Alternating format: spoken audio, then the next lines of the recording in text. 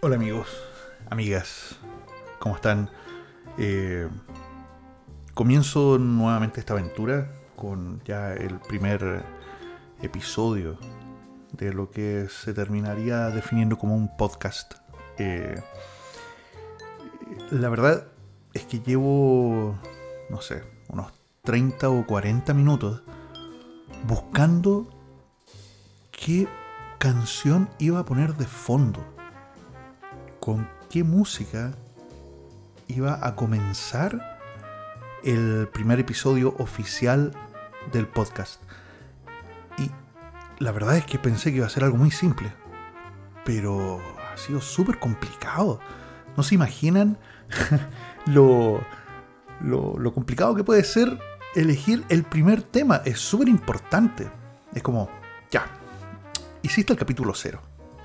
Sí, te escucharon algunas personas, algunos te lo hicieron pedazos, a otros les gustó, y decidiste comenzar a hacer el capítulo uno, el primer episodio de esta gran aventura. ¿Y con qué lo abres? Busquemos algo que te identifique. Ya, ok, partamos con una canción de A Perfect Circle. Oye, pero ¿no será un poco violento? Pero elijamos una canción de A Perfect Circle, que es mi banda de rock favorita, que sea más melódica, pero muy depresiva. Chuta. Entonces busquemos algo que sea acorde a lo que quieres hablar un poco. Y si hoy día quiero hablar un poquito de la pandemia, ¿qué rayos podía poner? O sea, pasé por Dr. Dre junto a Eminem y a otros raperos súper volados, pensando, ya, ok, esto tiene algo que ver porque resulta que vivimos como en un estado de drogadicción hace más de un año, pero no. ¿Por qué? Porque la gente va a decir, ay, pero ¿qué onda? Este es un programa para raperos de hip hop. Shit. Entonces, pongamos algo de jazz. Y dije, ok, voy a buscar algo de jazz, pero no por nombres, no por artistas. Busquemos jazz. Así que me puse a buscar y al final terminé buscando por un artista porque fue imposible encontrar jazz del bueno solamente poniendo jazz. No voy a decir dónde porque no puedo caer en acusarme de piratería ni nada así. Yo no pirateo, respaldo. Y bueno, la cosa es que terminé encontrando al maestro Miles Davis. Miles Davis, ahí sí. Y con esto damos la bienvenida a todos los que han decidido arriesgarse a escucharme en este primer episodio de Mono Estéreo, donde, como les comentaba anteriormente, la idea es hablar un poquito de la pandemia. Creo que es un tema que da para mucho. Voy a tratar de hacerlo corto y es como lo que a mí me toca en lo personal con la pandemia. De repente he llegado a pensar que desde que comenzó esto de la pandemia, y que quiero tocarlo como a nivel más global, no encerrarlo solo en Chile, por lo tanto no voy a hablar de que los ministros que tuvimos y que el gobierno, etcétera, algo un poquito más global. Creo que la pandemia se ha convertido en nuestro amigo más fiel. Sí, puede sonar súper raro. Como, pero tú estás loco. ¿Cómo va a ser la pandemia nuestro mejor amigo? Bueno, no he dicho nuestro mejor amigo, pero sí nuestro amigo más fiel. Loco. Llegó hace ya más de un año y no se ha ido de nuestro lado. Viejo, si te pones a pensar, es más fiel que un perro. Está aquí con nosotros y no se va. Así que yo creo que de verdad, creo que podemos decir que es nuestro amigo más fiel en los últimos tiempos. Así que bravo por la pandemia. Algo que no nos deja. Oye, algo que me llama mucho la atención del asunto de la pandemia es que cuando comenzó, bueno, se hablaba mucho de que comenzó allá en China, se hablaba de cómo había comenzado. Inmediatamente, claro, dijeron el asunto en Wuhan, de que se habían comido estos murciélagos, no sé, en sopa. con tallarines chinos, no sé, ya no sé realmente cómo fue, pero fue entretenido ver cómo todo el internet se llenó de estos memes de Ozzy Osbourne, hablando de cuando supuestamente le cortó la cabeza a un murciélago en el escenario, y eso incluso hizo que las búsquedas de Ozzy Osbourne en Spotify se levantaran. De verdad, fue increíble. O sea, es tan grande la generación de cabros de hoy en día que no saben quién rayos es Ozzy Osbourne, o el tío Ozzy como le dirían, que al verlo en memes dijeron, oye, ¿este tipo quién es? ¿Y mordió un murciélago? Y empezaron a buscarlo tanto en Google como en Spotify. Y levantó las búsquedas en Spotify a un nivel bastante alto. Así que debería estar bien agradecido Ozzy Osbourne de la pandemia. Y ahí empieza a recibir sus regalías. A mí en lo personal, la pandemia me ha tocado de forma triste. Alegre y triste. Alegre porque en marzo del año pasado, cuando decidieron suspender las clases de mis hijos, de la noche a la mañana los tenía en la casa 24 horas. Y una de las cosas que me tenía un poco mal en la vida era que los veía muy poco. O sea, en la semana los veía muy pocas horas. Y por otro lado también la vida familiar era un poco caótica. O sea, yo no soy una persona de clase media luchadora y por lo tanto todos tenemos que trabajar aquí en la casa. Mis hijos no. Y eso hacía que las horas de compartir en familia eran menos. Entonces de la noche a la mañana era como ¡puf! Se ha cumplido tu deseo. Y ahora puedes ver a tus hijos todo el día. Y sí, era lindo, pero empezaban a pasar los días, las semanas, pasaban los meses y era como, bueno, necesito un poquito de aire. Sí, es lindo compartir con los niños, pero todo el día, todo el día llegaba a ser desesperante de repente. No lo puedo negar. Aparte que estábamos aprendiendo. O sea, clases en línea, estar todo el día en la casa encerrado, porque yo de verdad me enclaustré. O sea, acá no salíamos para nada al principio, para nada. Entonces fue heavy. Y bueno, con el tiempo ya nos empezamos a acostumbrar y pasaron también las rabietas y los efectos colaterales que puede traer estar encerrado en espacios no gigantes con más niños. Después me pegó el hecho de que murió gente cercana a mí, gente que yo amé por muchos años de COVID-19. Y la verdad es que esto me hizo replantearme algunas cosas, sobre todo respecto a los cuidados, y me hizo enojar. La verdad es que me hizo enojar. No con la vida, no con algún ser supremo, sino tampoco con un gobierno, sino que me hizo enojar con la gente que insiste en que esto es mentira. O sea, yo puedo entender que haya gente que piense que esto es una pandemia, que es para controlar a las masas, que es un instrumento mundial para mantenernos como borregos, etc. Incluso me llega a dar un poco de risa y no es que entienda, pero me da risa eso de que es que nos van a poner un chip adentro del cuerpo y que Bill Gates está metido en esto.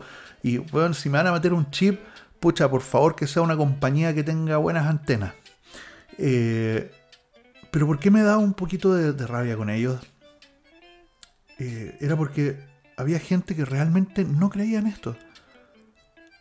O sea, yo me encontraba con gente que me discutía a ese nivel, me discutía el hecho de que existiera el coronavirus. No, es que el coronavirus es mentira. No existe esta pandemia. Si la gente se muere, es porque se muere siempre de algo. Y empiezan a sacar los números. Mira cuánta gente murió el año pasado de esta enfermedad o de esta otra enfermedad o de esta otra enfermedad. Compárala con los números de este año y date cuenta que en realidad te están mintiendo. Ok, sí puede hacer un poco de lógica cuando empiezas a hablar de números y quieres comparar enfermedades, etcétera, pero de ahí a decir que no existe, no me hueven. De verdad. Menos cuando gente cercana murió a causa de complicaciones producidas directamente por esto. Entonces, bueno, me produjo esa especie de rabia que con el tiempo se convirtió más en un meh. Me encontraba con esta gente y es como meh. Si tú que me estás escuchando crees que esto es mentira, lo único que te puedo decir hoy en día es meh. Ahora, bueno, vivimos tiempos nuevos, tenemos una cantidad gigantesca de diferentes tipos de vacunas, de China, de Rusia, de todos lados del mundo. Es muy entretenido ver cómo nuevamente Internet se llena de memes con respecto a las vacunas y que vamos a terminar hablando ruso, que la vacuna viene con un vodka, o que los chinos nos van a meter el comunismo en la sangre cuando nos metamos su vacuna. En fin, bueno, la cosa es que yo ya me vacuné. O sea, bueno, me han vacunado muchas veces en la vida, expololas, me han vacunado gobiernos, me han vacunado muchas veces, pero ahora sí, me vacuné contra el COVID-19. Me tocó la vacuna china y fue chocante cuando la persona que te va a vacunar, después de pasar todo un buen rato, etcétera, te dice, ya mira, la vacuna que te toca es la tanto, esta es la que proviene de China y tiene una efectividad de entre el 50 y 56%. Y tú quedas mirando el vacío y dices, ¿oh? ¿Me van a poner algo en el brazo que va a entrar en mi cuerpo para tener un 50% de probabilidades de que funcione? Bueno, mejor eso a nada, ¿no? Ahora, cabe entender que el asunto de la vacuna no es que no me vaya a enfermar. O sea, la vacuna no previene que no me enferme. No es como que ¡pah! ¡Chao mascarilla! Ahora hagamos un carrete de gente vacunada. No nos vamos a enfermar. No, nos vamos a enfermar igual. Simplemente que esto nos puede evitar caer en la cama de urgencia y que nos vayamos al patio los callados. Pero nos contagiamos igual, transmitimos igual y vamos a tener síntomas igual. Así que aquí tenemos para mucho rato. Pero, no sé. El asunto de la vacuna, la verdad es que también desató una especie como de guerra mundial. No sé si ustedes se dieron cuenta cuando empezaron a pelear las farmacéuticas y los países, y hasta Vladimir Putin salió ahí hablando de su vacuna rusa. De verdad que de repente yo dije, oye, esto es como entrar a fines de los 50, años 60. ¿Qué pasa aquí con la Guerra Fría? Esto se transformó como en una carrera que era casi tan grande como la carrera espacial que vivieron nuestros padres, abuelos, años y años atrás. Yo no sé si la gente le toma el peso a esto, pero fue súper heavy. O sea, ahora ya no es tanto porque ya las vacunas ya salieron y están nomás haciendo la guerra de negocios, que son millones que se van a repartir. Pero en su momento la guerra comunicacional y por ver quién salía primero con ella fue súper heavy. Y obviamente ahí salieron de nuevo todos los terraplenistas y conspiradores y personas salfatescas diciendo la vacuna es una falsedad. Viejo, por favor. O sea, yo de verdad me pregunto, ¿qué tienen en la cabeza esas personas? De verdad, ¿Qué tienen en la cabeza para decir esas cosas?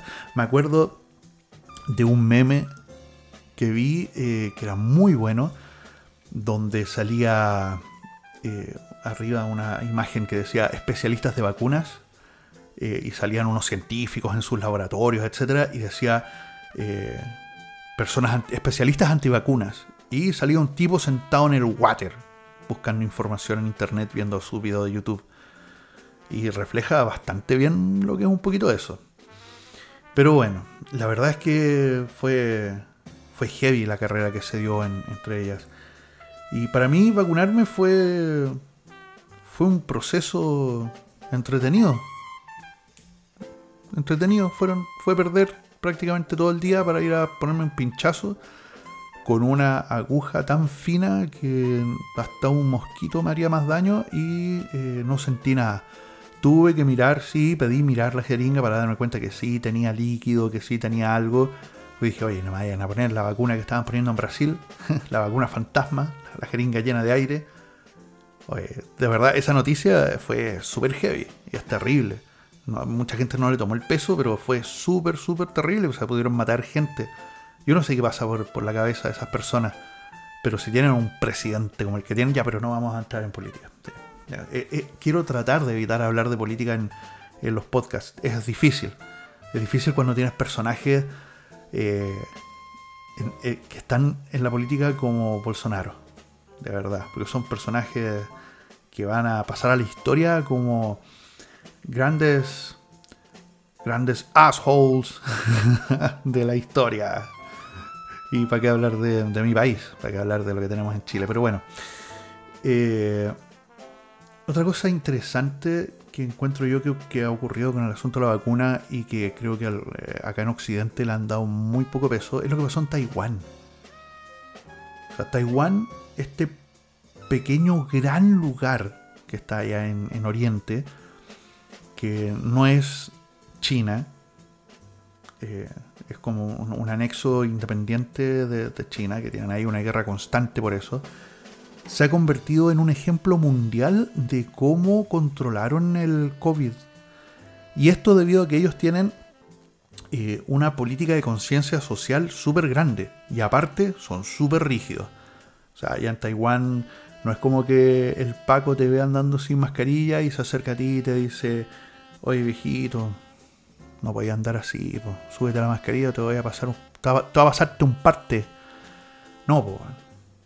Allá es palo o multa gigante. Entonces la gente ante eso se cuidó mucho más, hizo caso de las medidas, y loco, tuvieron una ínfima cantidad de contagiados, ínfima cantidad de muertos, y hoy en día tienen un nivel así de recuperación económica espectacular, muy por lejos de lo que podríamos tener acá en esta región del mundo. Y acá la gente, todo lo contrario, po. Acá vamos todos usando Waze. Oye, acá está libre, aquí no hay pacos, no hay control, vámonos por acá, salgamos nomás. Oye, vamos a un carretito. Y esos carretitos que se hicieron, que estuvieron famosos, no sé qué ha pasado últimamente en los medios, acá al menos en Chile han ido saliendo cada vez menos, pero no creo que hayan menos. Yo creo que ahí dieron alguna instrucción a los medios de comunicación, así como, oye, ya paremos esto, tenemos que poner alguna otra cosa.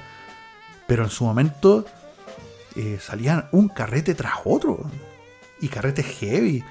¿De qué hablar de los carretes en el barrio alto, o carretes de la gente pudiente en lugares fuera de la capital incluso? Las famosas misas clandestinas, donde habían muchas personas de apellidos rimbombantes. ¿Y qué pasó con ellos? ¿Qué pasó con toda la gente que ha sido detenida por hacer esos carretes? ¿Y qué pasó con ellos también en el tema de salud? O sea, se supo que, por ejemplo, hubo un carrete súper grande en una localidad en las costas de Chile, y terminaron casi todos contagiados. Casi todos estaban contagiados después. Pero sería interesante hacer como un seguimiento y ver qué pasó con todos los otros carretes. Entonces, y la gente sigue insistiendo en carretear, en tener una vida lo más normal posible. Y se entiende, po. O sea, estamos todos encerrados hace tanto tiempo, y y necesitamos socializar. Pero no sé hasta qué punto no pueden comprender el daño que, no solo que se pueden hacer a sí mismos, sino que el daño que le pueden hacer a todos los demás. Sobre todo cuando viven con gente que tiene enfermedades de base o gente que simplemente es más propensa a enfermarse. Entonces, viejito, si igual te voy a tomar una chela en la casa, tranquilo, ¿cachai? Pon tu vasito, sírvete una piscolita y pásalo bien. Pero ¿para qué ir a juntarte con 50 personas más en un cuarto terrible chico en donde después de 2 copetes se te olvidó todo lo del cuidado? Si para qué vamos a andar con cosas, uno se toma unos copetes y anda poto pelado, andamos carreteando ahí, pues. Entonces, bueno, y sí, he visto gente carreteando a poto pelado. Para los que conocen, por ejemplo, el bananero, a mí me tocó una vez carretear con él en el sur de Chile. Y bueno, no estaba poto pelado, pero sí en calzoncillos en un bar. Fue muy entretenido. Nunca había tenido un carrete tan bizarro como con ese tipo. Un gran saludo al bananero. ¡Sapé! Y bueno, no sé cuánto nos queda ahora todavía del COVID. Seguimos encerrados. Hoy día se anunciaron nuevas medidas acá en mi país, en la capital. Tenemos más encierro, volvemos a cuarentena varias comunas del país, entre ellas la mía, o sea, si fuera mi comuna, papá que tendría dinero. Pero yo creo que nos queda para mucho rato. Y una cosa que tenemos que aprender es a cuidarnos, a entender que las reglas muchas veces no se hacen simplemente para jodernos. Yo soy de las primeras personas que critica al Estado, no al gobierno, al Estado, cuando las cosas se hacen mal y se hacen mal de manera constante. Y acá, al menos en mi país, se han hecho las cosas pésimamente, pero pésimo. Pero aún así, creo que una gran parte de que esto no se solucione tiene que ver con la gente descriteriada que sale a la vía pública sin mascarillas, que no le importa, que se aglomera. La gente dice, oye, ¿para qué abren los malls? Si la gente va a ir en masa a comprar a los malls, estamos llevando a la gente a que se enferme a los malls. Ya, ok. Eso puede tener mucho de cierto, pero se han puesto a pensar en que a lo mejor el problema no es que abran los malls, sino que el problema es que la gente va a los malls. O sea, viejo, realmente, ¿a qué tienes que ir al mall? A gastar plata. ¿Y a qué más? ¿A pasar el rato? ¿A mirar el techo? ¿A sentir que tu vida está normal? ¿A sentirte bacán? ¿A hacer fila 4 horas para comprar unas zapatillas de 300 lucas como lo que ocurrió tiempo atrás? O sea, realmente hay un peso muy grande de culpa que cae en la gente. Yo soy una persona que ama el cine. Soy súper cinéfilo. Y sí, me vi todas las películas de contagios antiguas y encuentro que hay una de ellas donde actúa Dustin Hoffman, que fue espectacular como ¿cómo se dice? Como un oráculo de cosas que podían ocurrir. Pero bueno, el hecho de que hable del cine es porque acá se reabrieron las salas de cine. Y cuando se reabrieron las salas de cine me dio una nostalgia tan grande. Pues yo acostumbraba a ir al cine varias veces. Trataba de ir a ver todas las películas que pudiera. Me encanta el cine. Me gustaba. Era bastante... Tenía mucha suerte de que me invitaban a preestrenos, a van premier. Y si no, iba por mi cuenta. Y cuando se abrieron las salas fue como... ¡Ay! Volver al cine. Pero no. No iba a volver a una sala donde iba a estar lleno de gente. Lleno dentro de la poca gente que podía entrar. Pero que iba a estar comiendo sin mascarilla, tosiendo con aire acondicionado. Y dije, pero ¿dónde está la cabeza de las personas que deciden abrir el cine? ¿Y dónde está la cabeza de las personas que deciden ir al cine? O sea, de repente pienso, a lo mejor yo estoy mal. Y lo que sucede es que hay una raza de seres humanos que realmente son inmortales. Y yo soy uno de los simples mortales que sí se tiene que cuidar. Si es así, señores inmortales, ayúdennos a tener una mejor vida, en vez de solo ir al cine a sacarnos pica porque pueden comer unas cabritas viendo una película en una pantalla gigante mientras uno lo tiene que hacer en la casa. Bueno, espero no haberles dado la lata. La verdad es que pensé mucho de qué podía hablar esta primera vez. Se me quedan muchas cosas en el tintero. Abrí mi Word y puse un montón de puntos. Oye, toca este punto, habla de esto, habla de esto. Creo que toqué como 3 de los que tenía anotados. Pero no quiero hacer programas extensos, así que espero que me escuchen en un nuevo programa de Mono Estéreo.